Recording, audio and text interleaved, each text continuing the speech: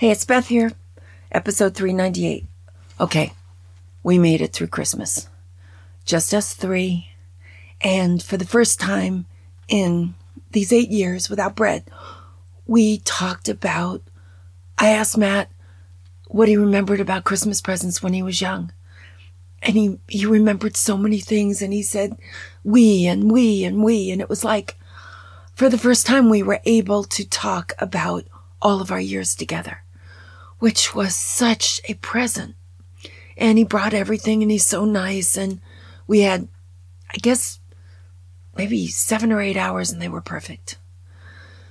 Oh, but it was so great to just open up all of those years for discussion, to bring them back. We can handle it now. So that was terrific. And I do have so many memories of when they were little.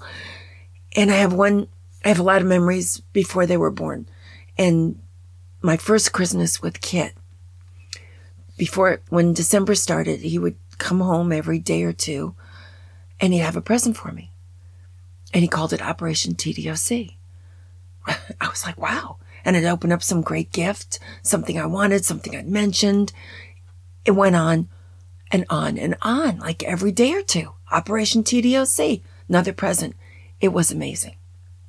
Finally, he said the night before Christmas, Operation TDOC is over. I'm like, whoa.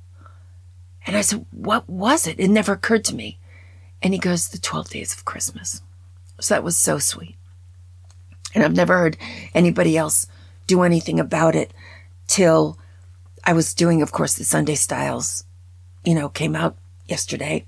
And there was this woman. She had lost her husband right before Christmas. He committed suicide. Left her with a 4-year-old and a 6-year-old boy. She was devastated. She could hardly move. She couldn't do anything. So one night the doorbell rings.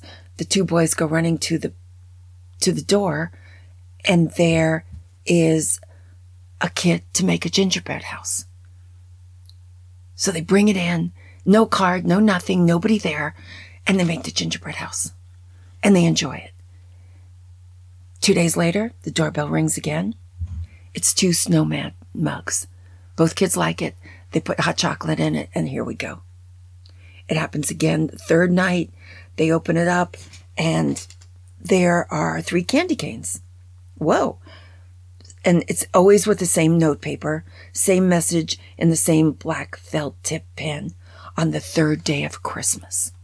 Both boys would read it, and they were like, wow. Okay, so then it was the 4th day and the 5th day, and the gifts would be 6 apples, 7 clementines, 8 packages of gum, and everything would be with the same childlike handwriting, which says, on the 6th day of Christmas, on the 7th day of Christmas, and it just went on and on. The boys were trying to catch whoever it was. She was so grateful to have this distraction because she couldn't see anybody or do anything. None of them could. And they really didn't even have a big family. And there really wasn't any support. So it was just this distraction that kept them going. And the woman was trying as hard as she could to protect whoever it was. She didn't want them to find out. So she'd read their favorite book over and over, just trying to keep them. So then they kept looking out the window. They didn't know when the 12th night was going to be. And so one day they're out. They come home in the car. And on the stoop, this night before Christmas, on the stoop were 4 gifts for each one of them. Fabulous presents. Very personal, very loved.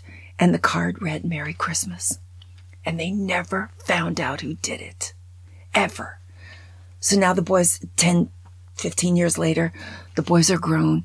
It's their most precious memory of getting through that period of time. That's just the greatest idea. 12 days. It wasn't 1. It was 12. It gave those boys something to look forward to. I just think that's great. So then there was another, wedding. Charmaine Gomez and Joseph Contreras. Okay, their mothers got them together. The mothers became friends because one of the women was a seamstress, the mother, and she was half Filipino, and she was the best seamstress in town.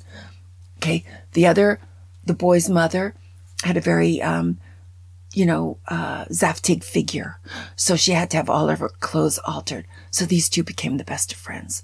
One day, Carmen comes over with her mother, and she sees this Joseph. Joseph has a girlfriend, no big deal. Finally, Joseph breaks up with his girlfriend because clothes are, the girl's starting to come by because he is cute. And the mothers are like, please don't hurt her. Don't hurt him. This is my best friend. This is my best friend. Okay. So they start dating a little bit. And then Charmaine's mother dies. And they become so close over the grief. And the mother brought them together. And so they decide, you know what? Let's just get married. Let's just go from almost non-committal dating to marrying. Let's just get married. And they get married, and Charmaine is at the wedding. Well, there's a table set for her, a little chair set for her. And she is the basis of that one. Now, that is a pretty good one. I have another mom story that is great. Okay, so this is so interesting. Parents give dating help as presents to their grown children who are in their 30s. There are these incredible dating sites, and they curate a boyfriend for you. There's no more fooling around, no more games being played. And so these mothers are offering these presents to their children. And some of them are taking them up because they're really tired of how it was going. The best story is, okay, there was a pair. All right, this is amazing. Jane Schoenberg, her daughter Mindy, was miserable. 38-year-old recruiter in New York City, had it up to her. You know what? In terrible men, terrible dating. She was, okay, so Mrs. Schoenberg slipped a business card from Megan, and it was about a dating coach.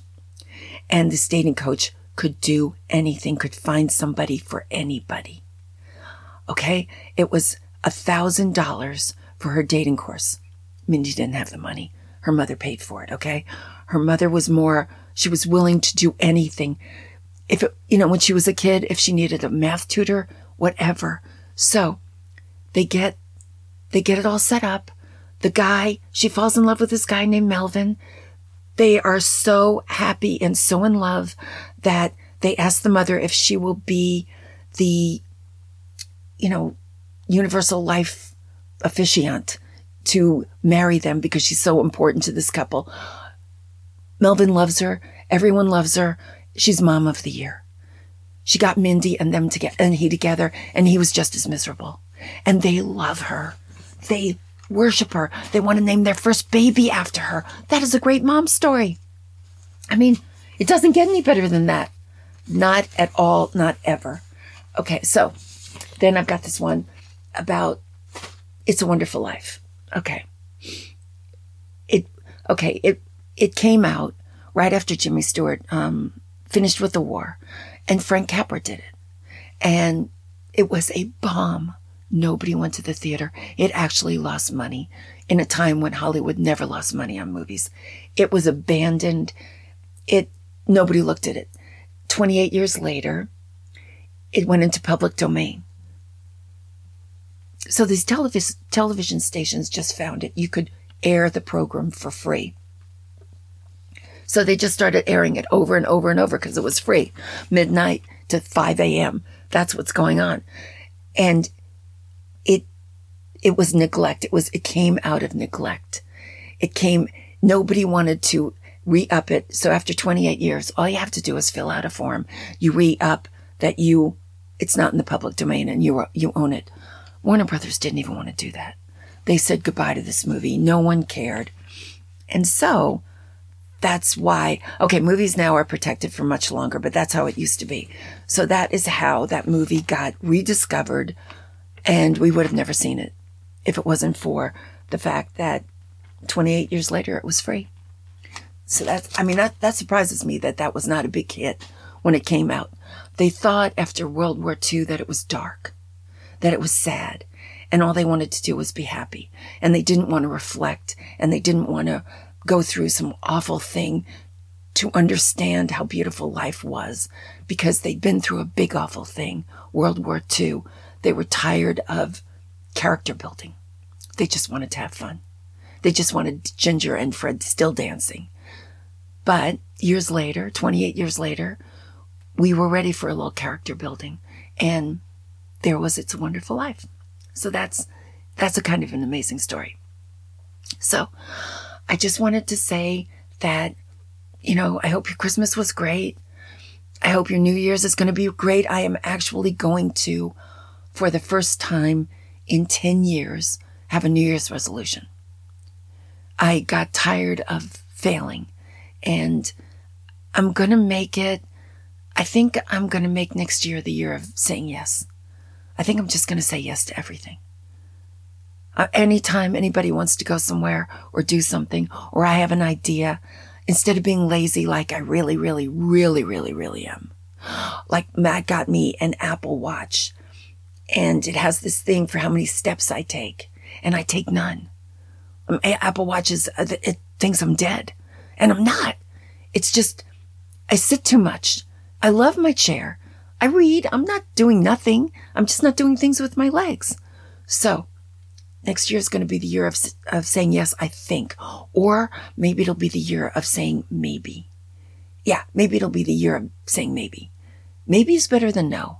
And I think I can handle maybe, because I don't see how you can fail completely if maybe is the answer. Because it doesn't even happen. It could happen on the last day of the year that I say yes, if I'm saying maybe all year. So I think I'm going to say next year is the year of saying maybe. So I'm not sure. It's a little bit, it's getting my heart palpitating a little too much. I don't like setting myself up for failure. I don't even like anything. I just don't like to look at what I'm doing. I like to just do what I'm doing. But I think maybe 2023 is supposed to be an important year. I gave Kit and Matt both bottles of this really nice champagne with a note that says there's going to be a day in 2023 where you're going to want to open this bottle. And that's where I got this crazy idea that maybe I would say yes to things. I don't know. So, that's maybe what they're going to do. And I do think something good is going to happen to them. And I think probably I'm going to be along for the ride for both of them, which is enough for me. But I think I'm going to be saying maybe next year. So I just reeled that one back in, and maybe say maybe for 2024, not sure. Just too much excitement for me right now. But Christmas was great. We got through it. I cannot believe we got through it. We got through it in so much better shape. 8 years is something, I guess. I mean, it's not great.